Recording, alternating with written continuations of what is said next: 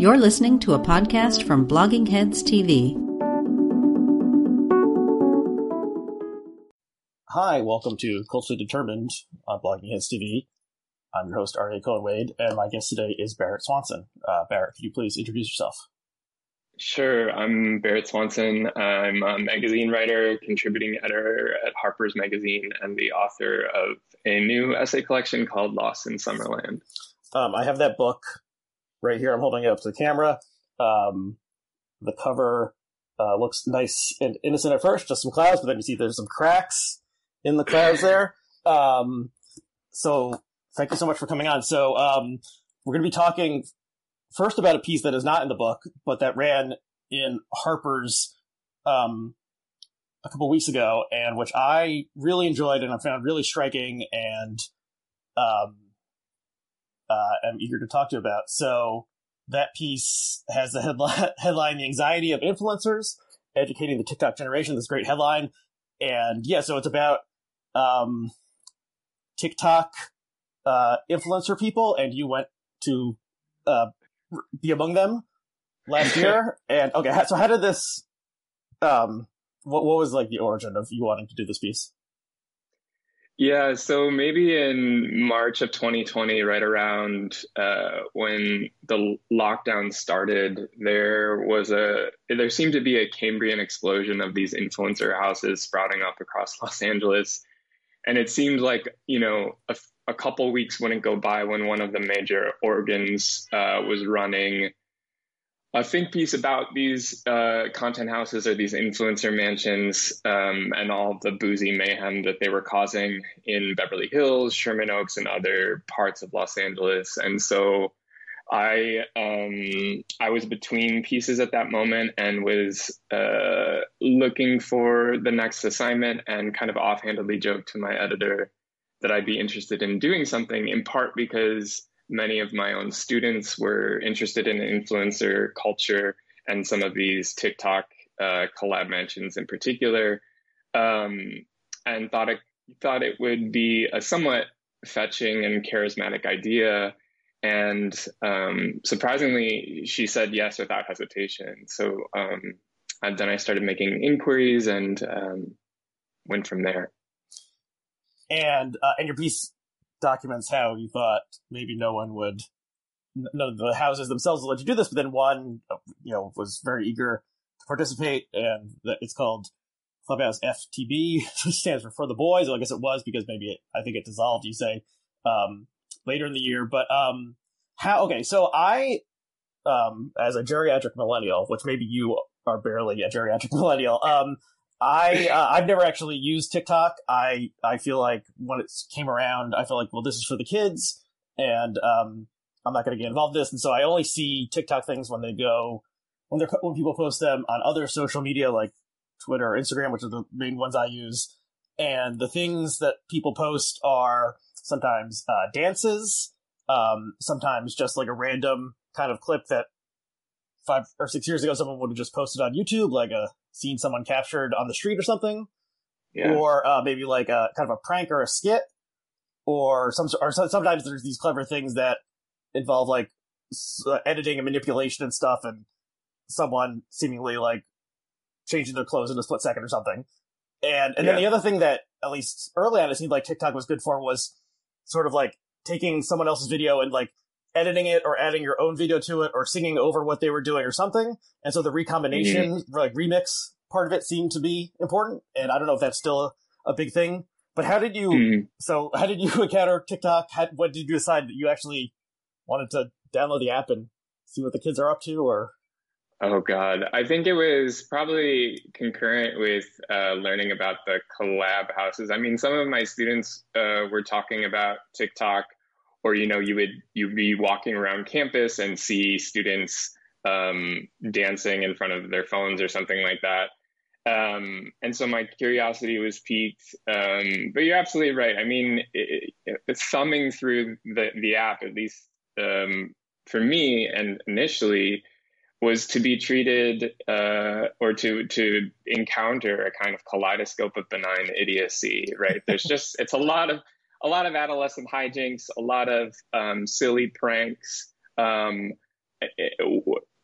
skits that are almost postmodern in their absence of a kind of clear narrative arc. And so much it has another writer described it as having the grammar of a kind of inside joke, that to be on the app is to be enlisted in a community where the longer that you're on the app, the more thoroughly or more intimately you understand some of its intramural references and things like that.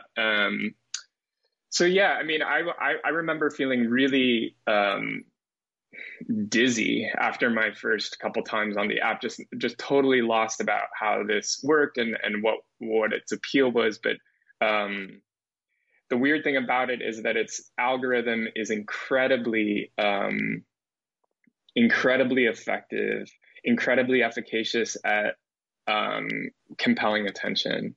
And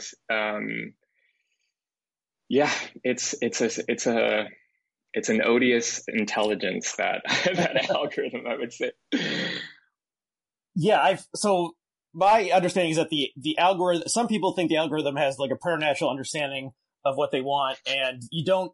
Another part of it is that when you first sign in, like, you don't need to like create your own profile or like follow certain people, just start showing. So you're like, start showing you things you're immediately in the world, and then I guess it knows, you can like or not like, or maybe just how long you're viewing each individual video, start serving up things it thinks you want. And you actually saw someone I follow posted a couple days ago something like, why does TikTok think I'm into polyamory? So like the algorithm is maybe not always 100% accurate, but I guess it's such that if the algorithm thinks you're into polyamory, it'll show you a lot of polyamory stuff, maybe whether you want it or not. But right. But then what? So okay, so these young people who have from all corners of the country moved to Los Angeles to make their to become stars in TikTok. What are the sort of things that they do to make successful videos? Oh, right. Yeah. So, I mean, one of the striking things about going out there is there were several echelons of influencers, I would say. Some had backgrounds in a more traditional celebrity culture, having grown up doing, Disney shows or something like that. So a couple of the people, so the organization with whom I spent my time, they had a number of different influencer mansions and described it to me as an influencer university, at which I took profound umbrage, being a university professor myself. But so at the time, they had 3 mansions in Los Angeles. The first of which was called Clubhouse BH, which stood for Clubhouse Beverly Hills. And that was tenanted by their more seasoned influencers. So people who had been in the business since they were little kids. And now we're like 22 and 23. Apparently this is a seasoned professional when you're 22. And then the house where I spent the majority of my time was Clubhouse FDB, Clubhouse for the Boys, and this was a more of the undergraduate vibe, more of a frat atmosphere. And then the final house that they had at the time was called Not a Content House, and this had a younger demographic. I think the youngest person in the house was 15 or 16 at the time. And right, so I mean, there were a couple of people who had CVs that had your typical celebrity qualifications, but many of them had dropped out of college, had really found a trajectory into this world and into this particular brand of fame pretty recently. And as far as I could tell, they possessed no superlative characteristics. These people weren't necessarily like dazzlingly talented, or what seemed to distinguish them was an unswerving willingness to present themselves online, a kind of promiscuous self-disclosure. They were athletes of exhibitionism, essentially. Uh-huh. And they would describe to me their daily calisthenics with respect to social media, often involving posting as many as 5 to 10 videos a day. So they were constantly bloodhounding around for opportunities to make content to put themselves online. And the biggest determiner of their success, at least according to the influencers that I talked to, was consistency, just constantly posting. And they would talk about how their numbers would sag whenever they took a day off, or whenever they were posting intermittently.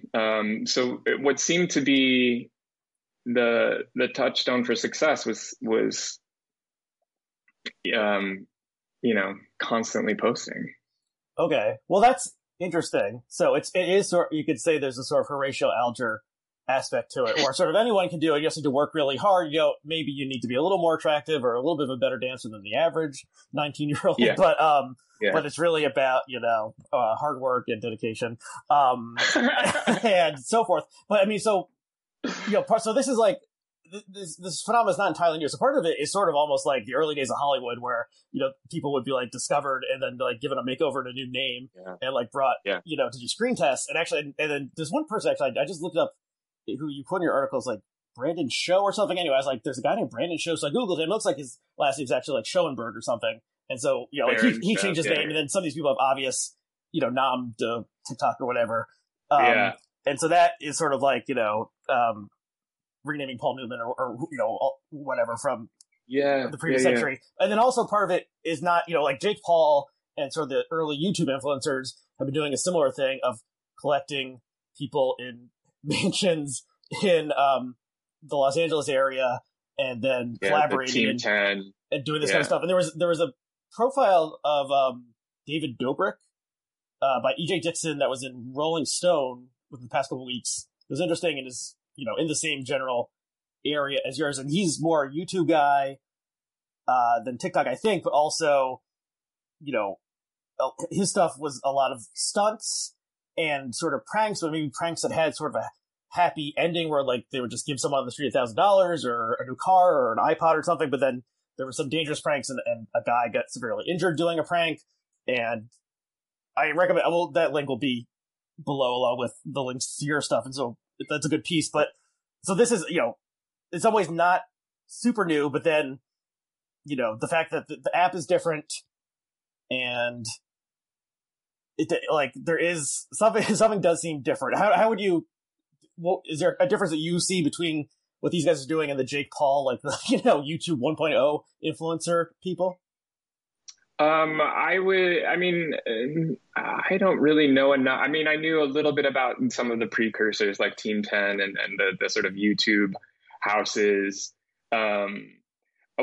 What strikes me as with like every new iteration or every new platform, it seems like the technology and the industry around it, the advertising industry around it, has gotten incredibly good at figuring out how to monetize content, how to monetize eyeballs, and how to monetize followings.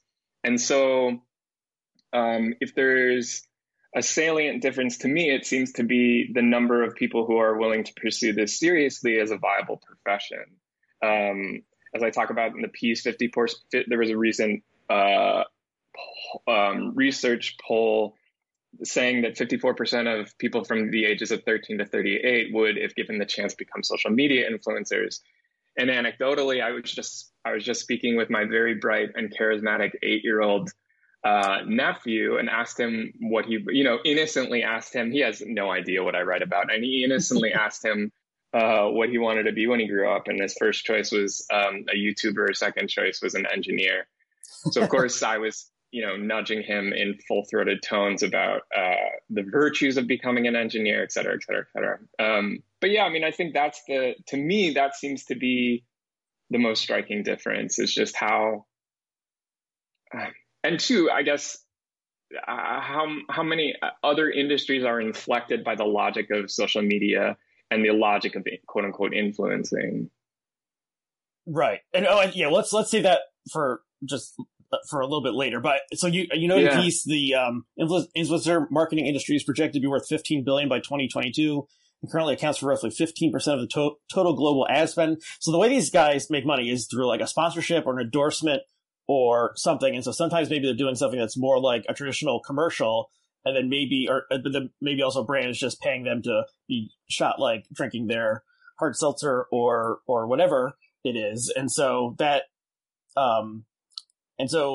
people are not paying them directly. I don't think it's not like a Patreon sort of thing. It's more like they're being the brands and other people who want to sell things are trying to associate themselves with these hip young people. Well, I think there are different digital avenues by which ordinary fans can reach out to these influencers and essentially tip them, like as you would through Patreon or something like that, or solicit them to give them birthday messages for friends. I think the app is called Cameo. Oh yeah, Cameo, yeah. Yeah. So I know that a lot of the influencers are using that as another platform by which to make money. Alongside some of them are using OnlyFans. So they've got a diverse portfolio, I guess. Okay, well that's smart to have multiple income streams at once, because these things are all sort of contingent. Then there was this whole thing where Trump threatened to ban TikTok last year because it's a Chinese company and maybe has some connection to the ruling Chinese Communist Party. That's unclear to me. And so one thing you note is that an influencer and his girlfriend did a 10-second video for a fried chicken joint, and they were paid like $75,000 for a 10-second video, and so that's wild. And more than the average annual earnings in the country at large. So there's a lot of money to be made, and I see how that would attract people. And so getting back to maybe what the difference is, I remember I've read profiles of the Paul brothers. I honestly can't keep them apart, but one is now like a mixed martial artist or a boxer or something now, but they kind of do. They both are. I think they both are. Yeah. Okay, they're moving out of like marquee fights. Yeah, they're moving out of it. They both sort of seem like sociopaths, and David Dobrik in this profile has some sociopathic tendencies, but also seems sort of like a blank. The way you painted these young people, they all seem like pleasant people. They're just sort of having fun. They're doing dances. They're attempting to play pickup basketball, then maybe getting distracted and actually playing. That's a great scene in the piece. But they seem less like sort of mastermind Machiavel types that some of these other YouTube people become. And then there's this whole like world that's like the subworld of influencers, of people like influencer drama and like YouTube drama, and then like people getting in arguments with each other and people picking teams, and a lot of these people, like there's like all these makeup influencers, and they're always like feuding with each other and claiming to have betrayed each other. And so it's sort of like a soap opera aspect to it, and people take various teams and someone is the hero, and then suddenly they do like a heel turn and then they're the villain, and so everyone hates that person, and then so it's like there's this constant churn around it. I don't know where I'm going with this, but so anyway, the way you describe these kids, they seem like nice nice young people, more or less. Would you agree with that? Sure. I mean, they were the ones whom I met were incredibly genial, charismatic young people who, for the most part, seemed right-minded, at least in certain respects. And there were moments in which, as I say, their daily life is a kind of buffet of hedonism. They're drinking White Claw, they're going on yachts, they're dancing, they're playing video games, they're going shopping and purchasing $1,000 prestige sneakers on Rodeo, and they're living lives of incredible and garish luxury. But around them is a scaffolding that is encouraging them, a kind of corporate or financial scaffolding that is encouraging them to behave in these most ridiculous and inane ways, right? So I guess that's the thing that ended up striking me as pernicious, is that many of the influencers with whom I spoke were impressively trenchant and self-aware about the fundamental weirdness of the ecosystem in which they found themselves. And more glaringly inimical to me was the structure around them and the kind of cultural logic that was encouraging them to conceptualize their sense of self and self-worth via the size and echelon of their followings and their ability to monetize themselves, and their whatever we want to describe as their daily existence. And so, they were generally kind, and didn't no, there was no, as far as I could tell, there was no Machiavellian subterfuge. There, I think some of them were, they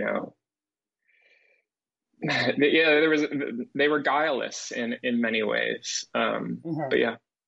Yeah, they a lot of them seem sort of like starstruck at themselves or something. Like, they're shocked by like what is happening and how they're able to make $10,000 by goofing around in a day, or like being mobbed at the mall or something. This is pre-pandemic.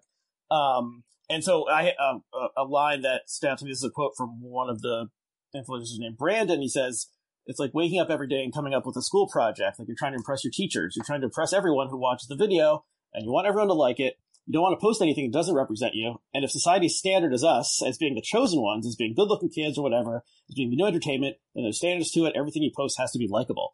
So that's, interesting, and sort of, I guess that's sort of disturbing. He's like, we are the chosen one sort of thing. It's creepy, but also you talk about how they have there's sort of like a blandness to it, and they don't want to talk about politics. They don't want to, they want to have like a mass audience and as many likes as possible. So that's maybe a little different than like other spheres. You can think like on YouTube, there's a lot of like very political content. There's a lot of conservatives who thrive on YouTube, and so part of that is like alienating some group of people on purpose to attract people who don't like that group to you. So this does seem somewhat different, and they're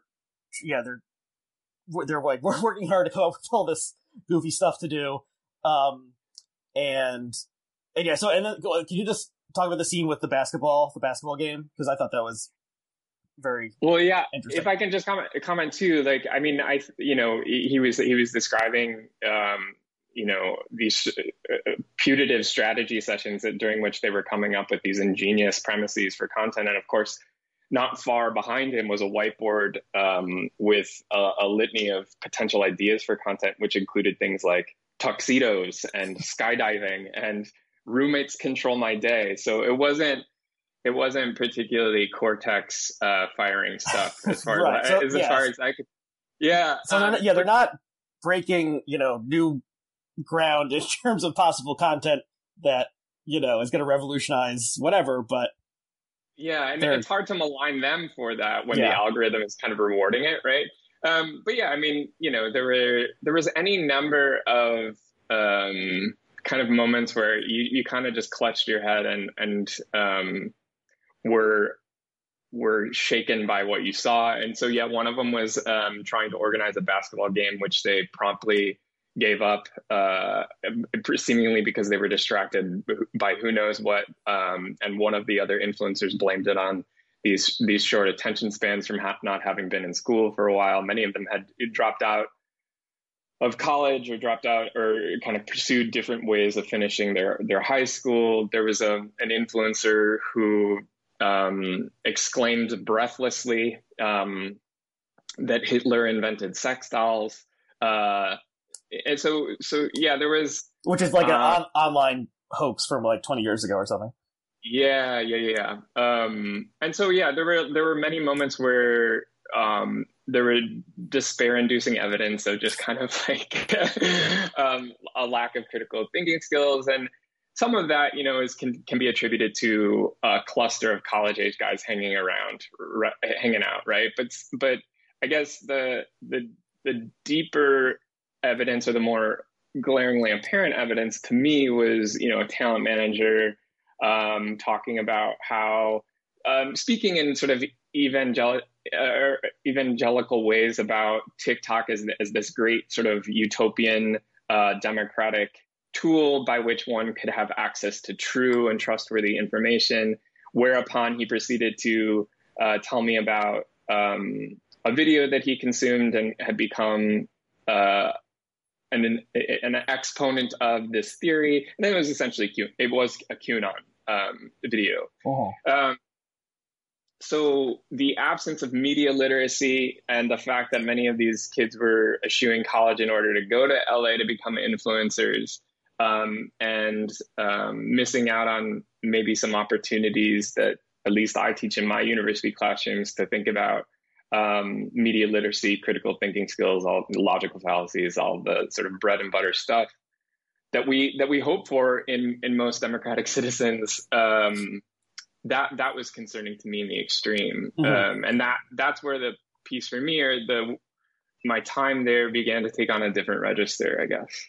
Yeah, and so the scene with the basketball is sort of like they like pick teams, like, you know, and are doing trash talk and stuff and sort of goofing around, but then like the game never actually happens. They sort of like wander away and get distracted. So that's a very, you know, symbolic scene of like, you know, the hype around something and then the thing doesn't even exist, and they don't want to actually do the thing itself. It's like just, you know, hype it up, and you know, so there's something postmodern and very funny about that. But then, yeah, so there's definitely a undercurrent of despair in the piece, as in many of your pieces now that I've read some of your book of essays. But so the other side of the piece is talking about your experiences as a college professor, and you teach a course called Living in the Digital Age. That sounds very interesting.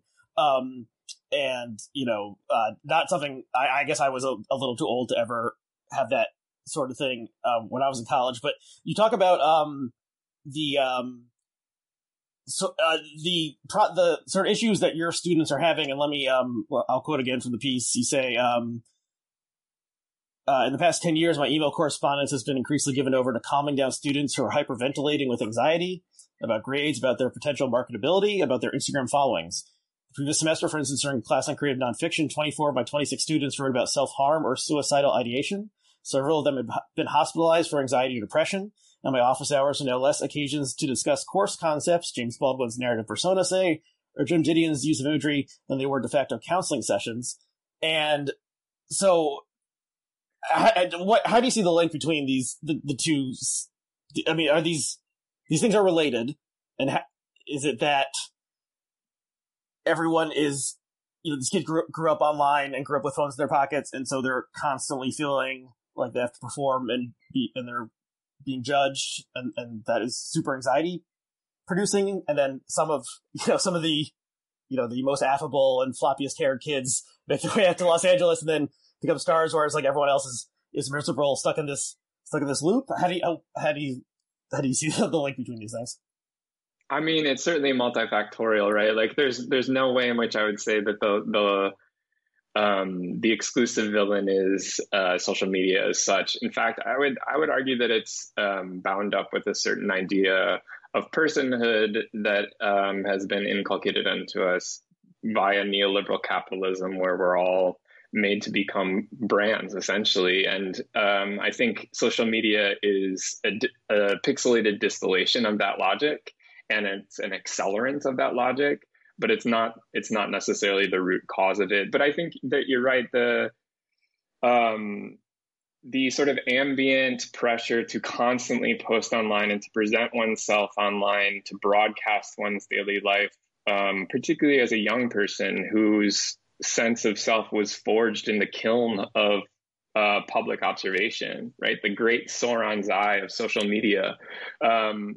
And I do think that that's soul withering to a lot of my students. At least they attest as much to me, that there's constant and real pressure to construct a virtual avatar, and they become custodians of their own brands. And that's I guess that was the moment in the piece for me when I began to understand that the thing that I found saddening during my time in Los Angeles wasn't so much this. I guess it was bound up with this logic that all of us are kind of performing in some way for the algorithms, right? That we're bowing, as I say in the piece, we bow before the altar of the algorithm, even if the angle of our pose is different, even if the particular flavor of our performance takes different permutations. We're all still beholden to it, and we're all questing for relevance on these multinational tech platforms. And so I think if there's a sort of existential anxiety that permeates the piece, it's what does it mean what does it mean to measure our success, our sense of worth, or to tutor our young people in the idea that the way that you measure those things is via these social media barometers, I guess. Mm-hmm. And you tie this into the phrase you use is the Yelpification of the academy, and sort of the idea that you are being rated by your students at the end of this semester. I mean, that's not something new, but there are these. What's the website where is it just called ratemyprofessor.com or something? Rate My Professors, yeah. Yeah. So there's that is somewhat new, and then I guess you're feeling, you're within the world of this also. And then there's we can't escape from the capitalist society or the algorithms at this point. Yeah. So one thing you didn't I don't think in the essay mention is the parents of either your students or the TikTok influencers. Is that a purposeful thing that you didn't want to talk to them? Because I'm thinking in the Dobrik piece, he talks to Dobrik's. I mean, that's more a profile of one single person. Talks to his parents. The parents I think are immigrants, and they sort of didn't understand what their son was doing, but they saw he was making money, so okay, that's good. But if there's a 19 or 20-year-old and they say, Mom, Dad, I'm dropping out of Texas A&M to go live in a hype house or whatever, a collab house in Los Angeles, what are the parents like? Okay, great, have fun, or are they hell no, you gotta finish your degree first or whatever.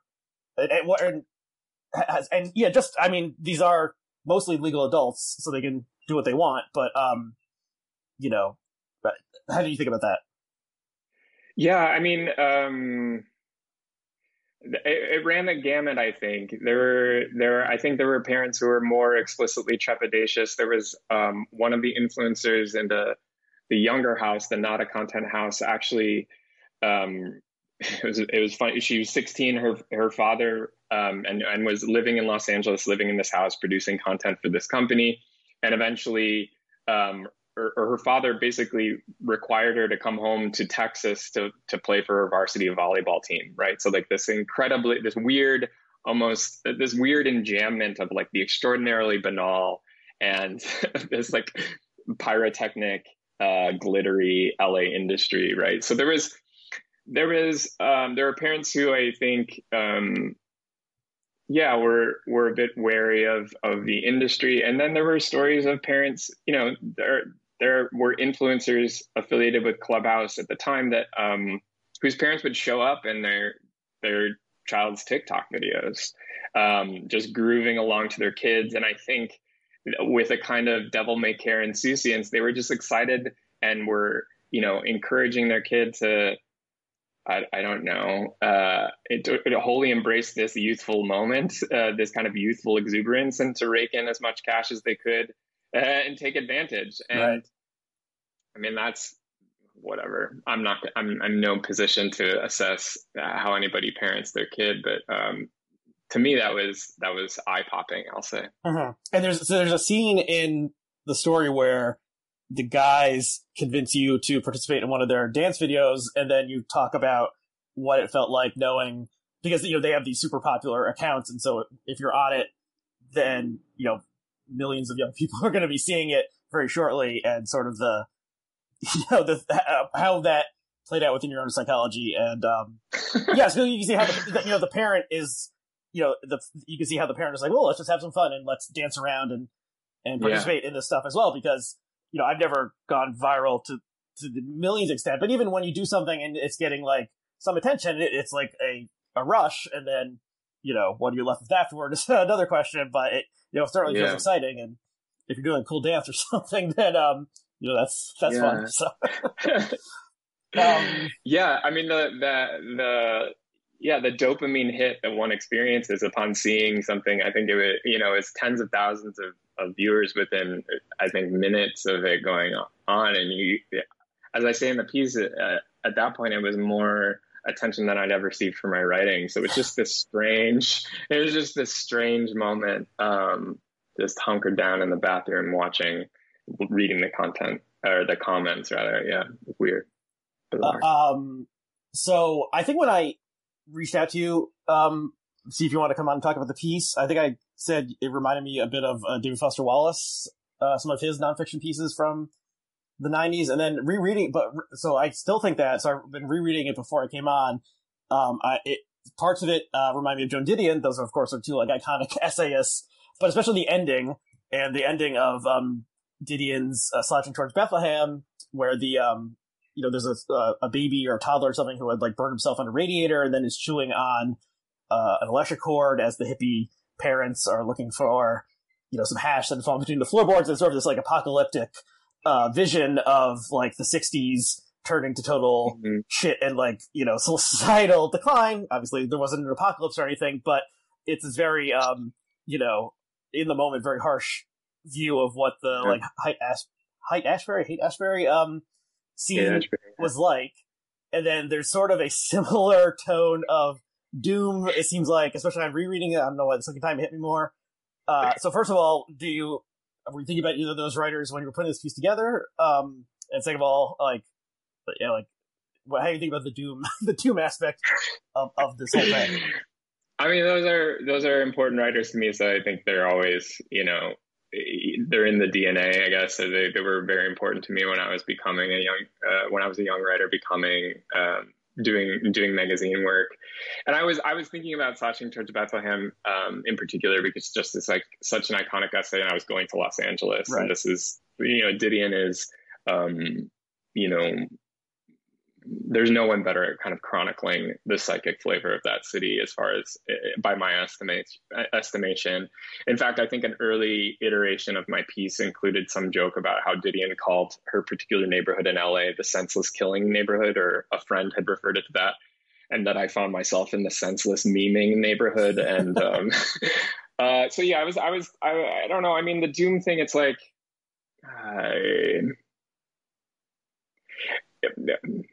I mean, it's hard not to, I guess I was writing the piece at a moment when I was particularly pessimistic about the future. This was, at a moment when 50,000 Americans were being diagnosed with COVID every day. I flew into Los Angeles, and the minute we crossed into the state, the sky was filled with smoke, and we could see the fires from the plane. And so there was an apocalyptic tinge immediately upon just descending into the state's airspace. I think ash is raining from the sky in one part of the story, while the kids are like cavorting. It was so bizarre. It was so bizarre. I mean, it was almost it was very, it left me just full of great sadness, I think. And I guess I stand by most of my pessimism. I mean, there's no way in which I think TikTok is the one of the four horsemen or anything like that. But I do think that the logic that undergirds that particular ecosystem, and the logic that I see infiltrating higher education, and that I see infiltrating a lot of different industries, leaves me with tremendous fear, I guess, about how we're defining personhood and how we measure self-worth. And I mean, the mental health crisis in this country is epidemic. Adolescent beds and psych wards are facing shortages, right? I mean, I think that there's an extent to which we can either reckon with some of the social and cultural forces that I think contribute to these things, or we can continue to persist in the notion that the depression, anxiety, suicidal ideation is merely a genetic misfortune, which is, I think, often the narrative that we hear in the culture. And so, and then, every day there's a relentless bombardment of images offering lush evidence of the extent to which the Anthropocene is here. And I mean, there's a great cause for fear. I mean, there are things, I don't know. I don't have very many warm, fuzzy feelings, unfortunately. But I was obviously pleased by Biden getting elected, or winning the election. But I have so much fear about that epistemological crisis in this country, some of which I talk about in that essay, that I'm fearful for 2024. I'm fearful about deepfakes. I'm fearful about just what our politics is going to look like. So yeah. Yeah. So, just on that last point, I guess there was an idea that people who grew up in the digital world would have like a really good bullshit detector because they're exposed to so much crap online that they have to know it's fake. But then and then you point out that there's, the kids treat TikTok like, oh, this is the real truth. And then you note that maybe it was the guy you mentioned previously who had this QAnon video he was into. He was like, well, this has gotten deleted a lot of times, so this must be true. This is what they don't want you to know. So so the deepfake part of it and the misinformation, that I guess is not gonna get better. And maybe some of the platforms have moved to fight this stuff, although not. It might be an impossible problem, and banning people like Trump himself or the QAnon influencer types would maybe help with that. Right. But it's not. Yeah, they're not. It's hard to do, and they're not working very hard to do it anyway. Okay, so I encourage everyone to read this piece. It's very interesting. I think it's one that people are going to be looking back on, years from now as what life was like in the very strange year of 2020. So, thank you. That's very flattering. Well, yeah. So people should check it out, and it has a great headline. Like I said, our title to it. Did you come up with that one, or was that an editor who the anxiety of influencers?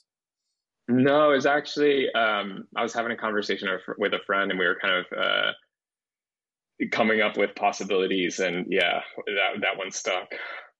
Well, it's classic. Okay, so then after I read this piece, I realized that I read another piece by you in the past 2 years or so called Lost in Summerland, and then that's the title you gave your essay collection.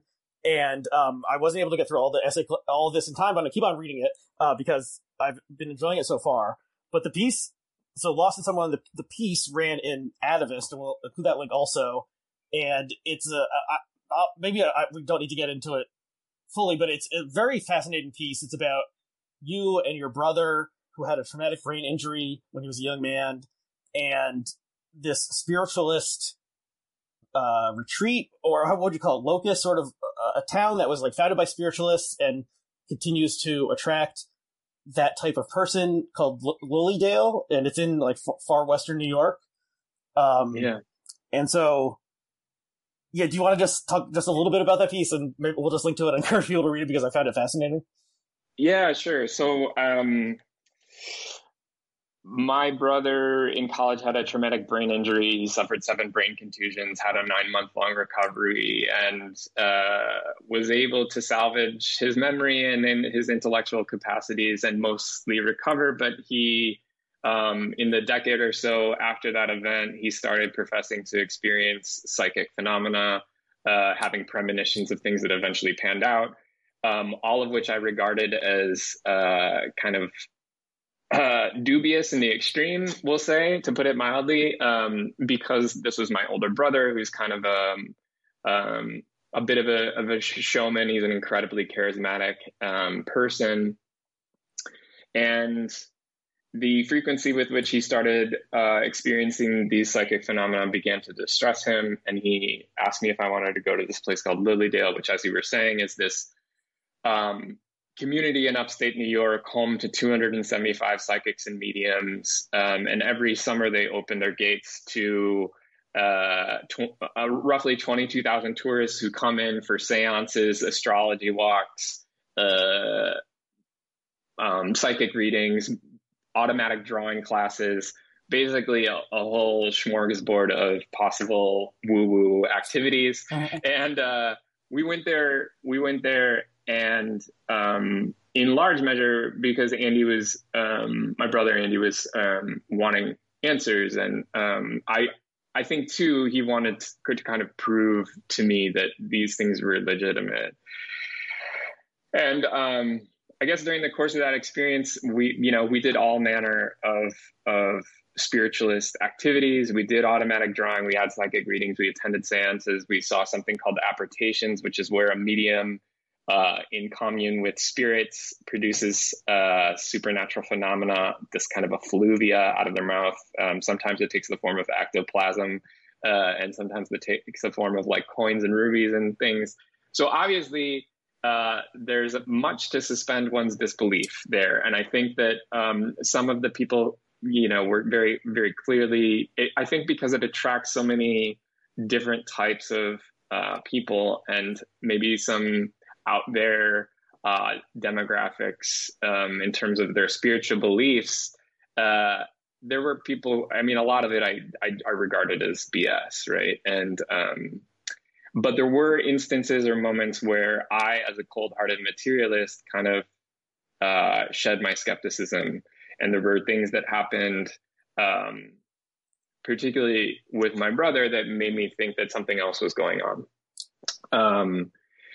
And I mean, this might be a way to kind of transition into some of the other essays in the book. But essentially what happened was we did this activity. We went to an 8-hour-long workshop called Enhancing Your Mediumistic Skills with this guy named Reverend Michael Shane. And during the course of that workshop, we did something called billet readings. And billet readings are where a spiritualist will put over their eyes some sort of blindfold. In this case, it was silver dollars and then duct tape and then a bandana and then an eye mask. So it was this stratified blindness. And everyone else in the room, each person came up, including myself, went up to the front of the room and had this blindfold, these layers of blindfold put on them. And everyone else in the room wrote down on note cards a number on one side and on the other side a random question. And thereupon, the person would have to extract note cards from this wicker basket and try to divine what was on either side of the card.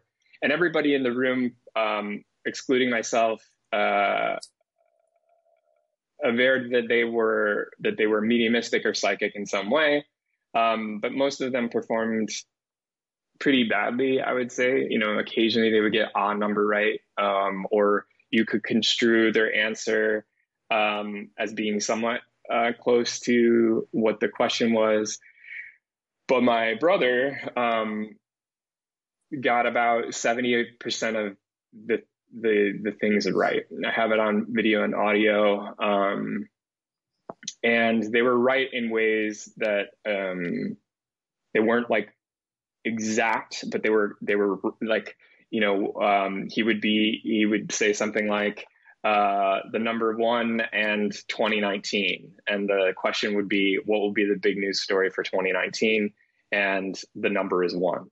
So he would get approximately correct. And it was, it kind of left me wrong-footed. And so we left that workshop around midnight that night. And he proceeded to tell me that he had access to knowledge of something which I hadn't told anyone before, not even my wife, and that was thoughts of wanting to kill myself, maybe a year or so prior to our trip. And the claim of having that knowledge, was quite affecting, right? Yeah. But also made me walk out of that experience with a broader sense of what kinds of knowledge is accessible, I guess. There's no way in which I was a convert to spiritualism, or I don't believe it, or I don't subscribe to the idea that spirits are among us necessarily. But I do have a more tolerant or more patience with some theories about what sorts of knowledge is accessible. But that I think is a springboard into talking about the book generally, which is that it's really an outgrowth of that time in my life, right? Of being near lethally depressed and really reaching some sort of terminus about what has meaning and what doesn't have meaning, and how I should go about, really looking for reasons to stay alive. That was kind of where I was at when I started the book and when I started doing many of the essays. Yeah. So well, thank you for laying that out. But there's a lot more in the piece, and so the pieces will include the link. It's on Atavist. It's the title piece in this, and it's a really great piece that stuck with me. Long after I read it. And so it did. The sort of there's the link. These are like pieces you wrote for various magazines and other publications over a certain time, and well, one of the links is that you're often you're a participant in the events that are happening to some extent, in sort of a new journalism way, but also another one is, your undercurrents of depression and thinking about suicide and, and like a general sense of despair. And then, so Summerland is... It's a funny book, though. Well, I wouldn't call it a beach read, but it's enjoyable. It's not, you're not stuck in the depths of despair or anything, and you're going to different places and encountering different unusual people. You go to one of these like retreats that's for men who are having problems with their, what would you call that event? They're reckoning with their masculinity, trying to get in touch with their emotions, and thinking, the retreat weekend. So it was across the last 4 or 5 years, there was a kind of an eruption, I'll say, of men's retreats. There's kind of renewed interest in men's groups as a possible tonic to toxic masculinity and a way to sort of get men to get in touch with their emotions and kind of interact with fourth wave feminism. And so Harper's commissioned a piece for me to go to one of these retreat weekends, and whereupon I was engaged in small group and large group exercises. And basically it was this kind of festival of catharsis. We were enjoined to vent and cathart at high decibels. There was an anger ceremony in the woods.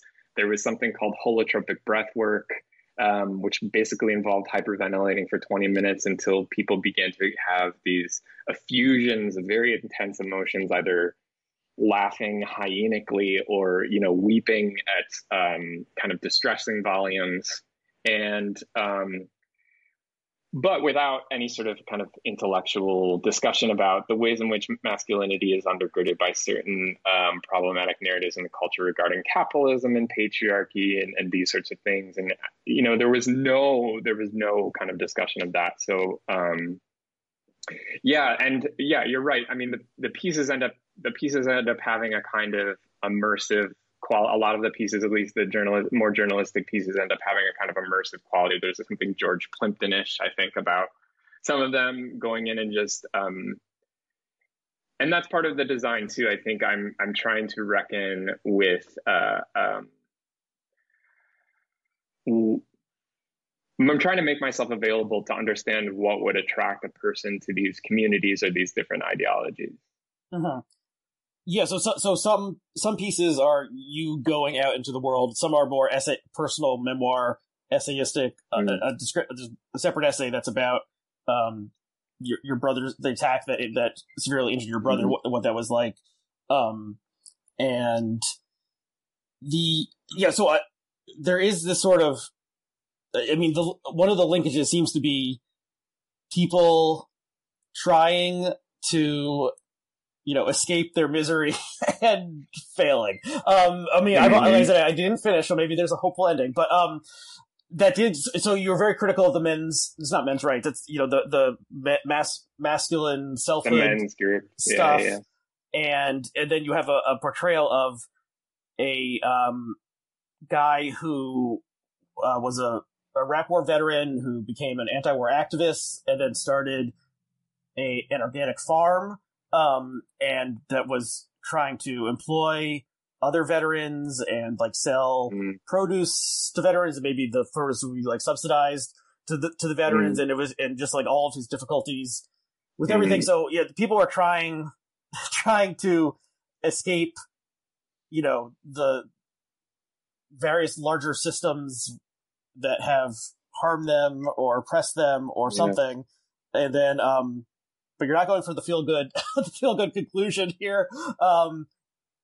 At least in the ones that I read, although the essay with your brother is not somewhat, it's not what we call it feel good, but it seems like you're grasping it ends towards something. But and you also had this interesting piece about a guy who was the Venus Project, the Venus guy who was sort of this visionary, like Buckminster Fuller type guy who conceived a different way to order human life, but ended up sort of living as like a weird guru in this like place in the middle of like Central Florida or something. And so, yeah, I mean, do you see that there's all these people like grasping towards something, and then at the end they're not not satisfied?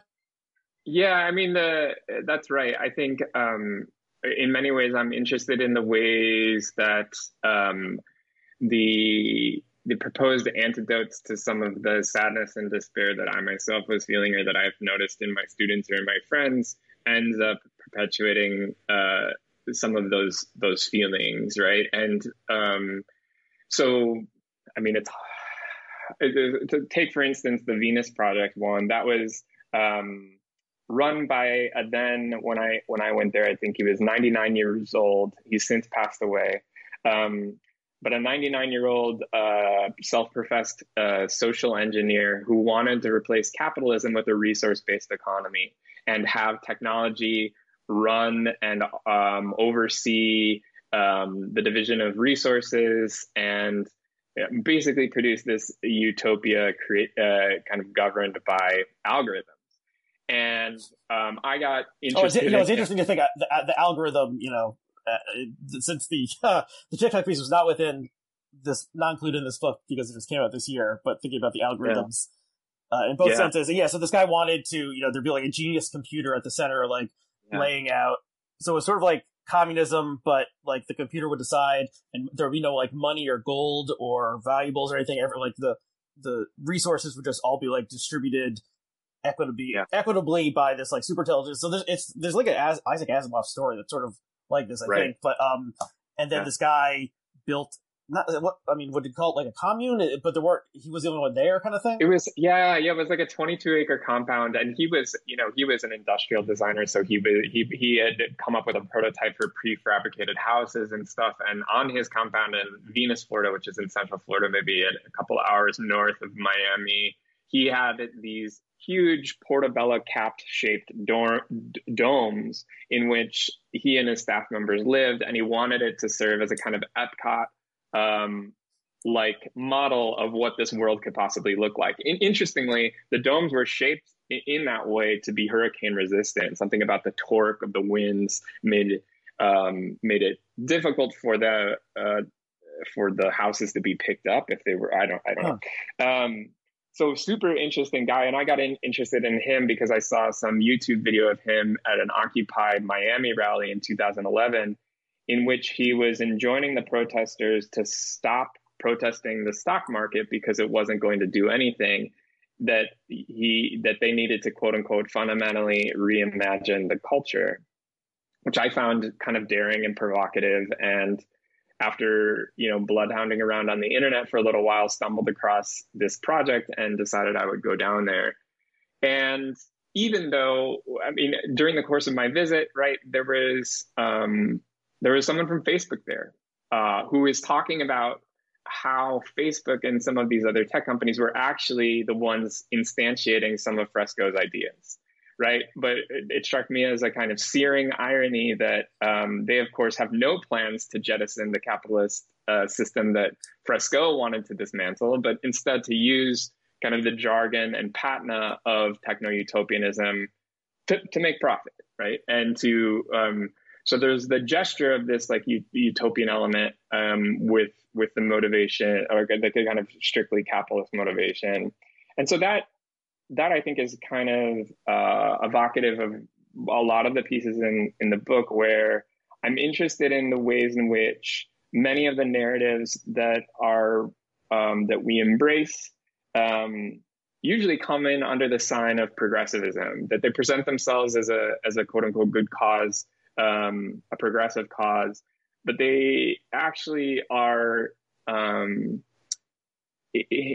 lockstep with a logic that perpetuates some of these very systems and inequities in the first place. And so how you were characterizing, I think, is definitely right. There's an effort, I think, to at the individual level to escape one's feelings of deprivation or depletion or fear or lostness by seeking out these sort of surrogate ideologies or affiliations that have sprouted up in the wake or the collapse of the 20th century's grand narratives, your traditional religion, traditional political ideology, those sorts of things have fallen by the wayside. And so in the embers of that, I think people are sifting and looking for things that they can affiliate with, be it, like a wellness group, be it something as banal as like CrossFit,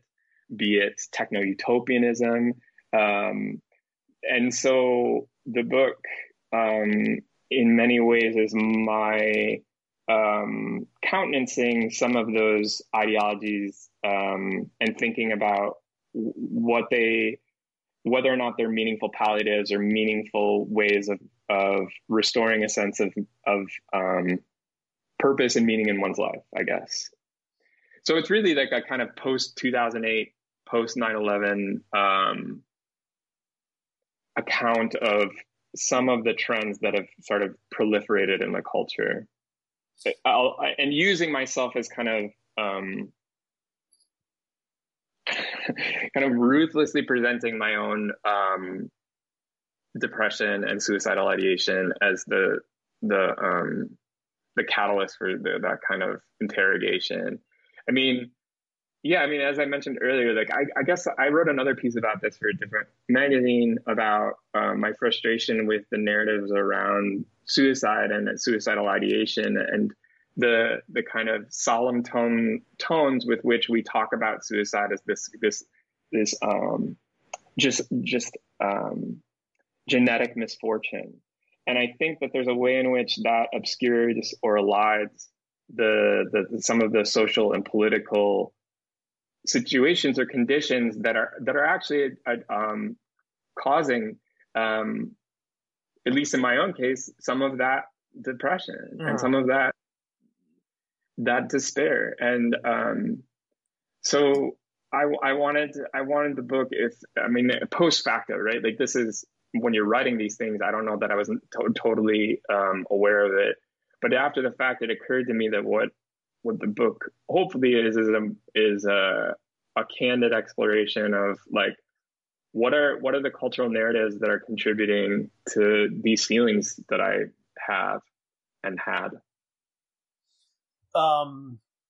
We're probably towards the end of our time, so I've at least two more questions. And so one of them is so Summerland is the name, and correct me if I'm wrong, the name that the people in Lilydale, the spiritualist enclave, gave to heaven, or one of their names for heaven. So why did you decide that would be the title piece of the work as a whole? Yeah, around the time that I was putting together the collection, members, this was right after the 2016, or not right after, but after the 2016 election. And around that time, members of the commentariat, it seemed like a number of people kept suggesting that with the 2016 election, America had fulfilled John Adams' 1814 warning that all democracies will eventually commit suicide, right? That the conditions and the spade work of preserving a democratic society would become so arduous that it eventually would collapse in on itself. And the upshot of that was that we had entered this posthumous phase, that this was a kind of the post-democratic America, that Trump was the avatar and emblem of this kind of post-democratic society, and resurgent fascism or resurgent fascist tendencies, etc. And it struck me as interesting to think about what it would mean to live in the kind of democratic afterlife, and that I was going to a place and a community that professed to interact with energies and spirits of the afterlife.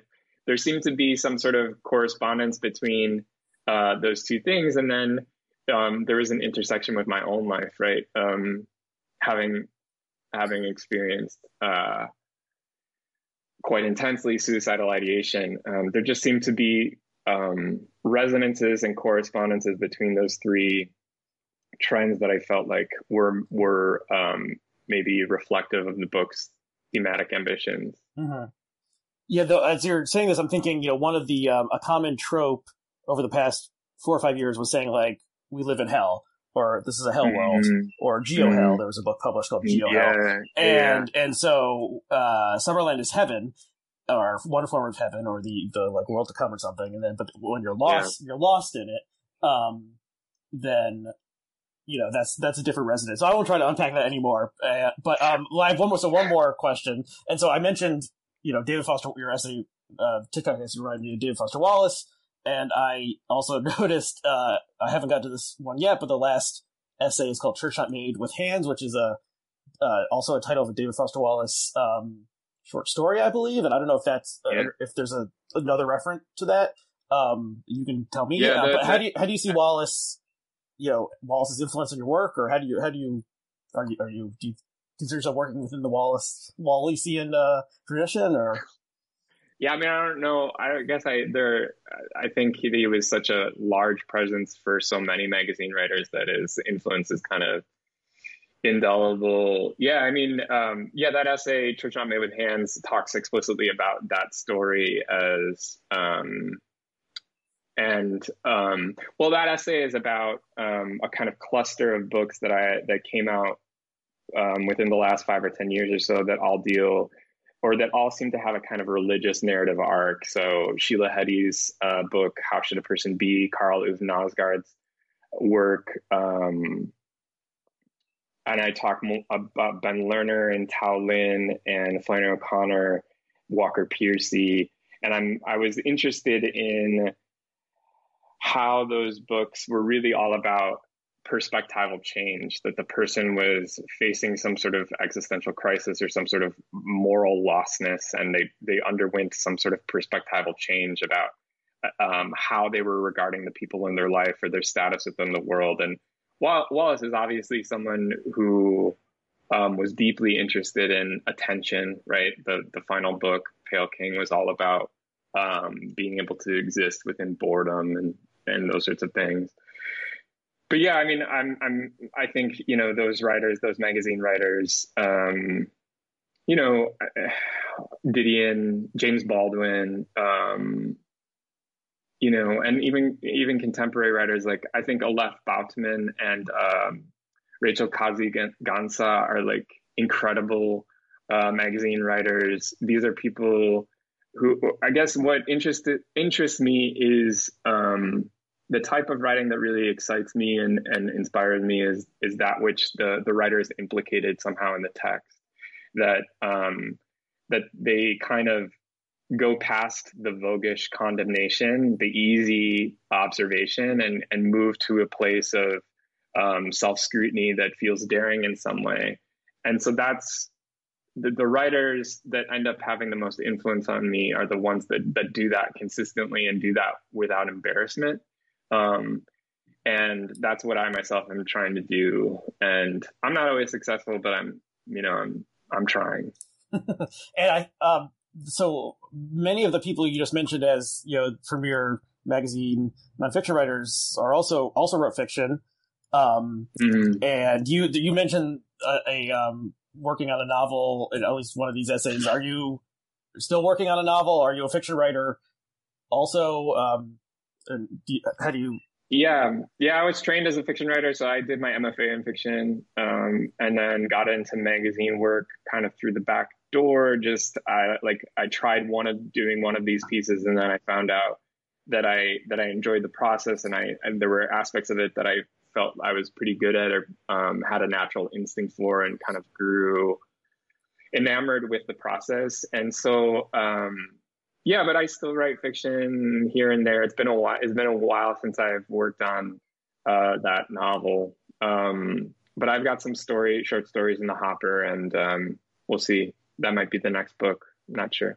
Okay, cool. Well, I look forward to that. And just back to Wallace for a brief moment. He Infinite Jest has become this cultural totem over the past few years of various people, just a cultural signifier basically of the 28-year-old bearded guy who was like showing off that he read this giant book. But I, as someone who strangely got into Wallace as a teenager, his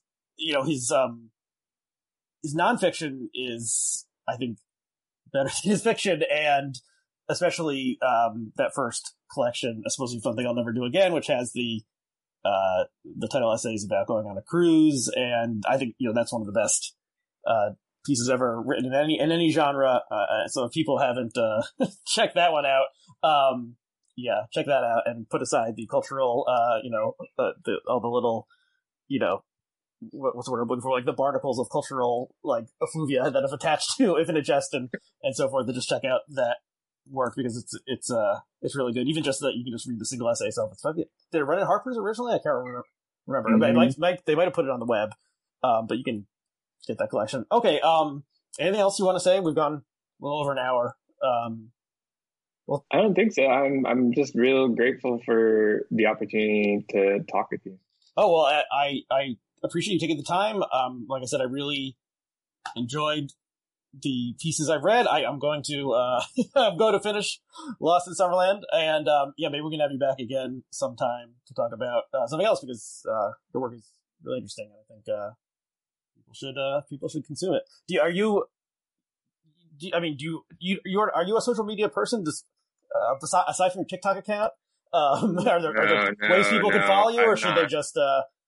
I've got a website, but no, I just I don't think emotionally I can handle social media, so I try to avoid it if I can. Okay, well that's wise, and so maybe emotionally, but I don't know about professionally, right? But yeah, true. It's definitely. I mean, you talk about like Hell World, like that's I think that the prism of especially Twitter makes people think that everything is bad. Okay, so people should check out your website, and the link will be below to that, and check out the book, Lost in Summerland. Okay, so thank you, Barrett. Thank you to our viewers and listeners who can rate and review and subscribe and follow and all those, hit the, slam that like button and so forth. If they want to, or they could, excuse themselves from the algorithmic system and just go take a walk, or read a novel, or do whatever they want. It's a free country, and it's up to you.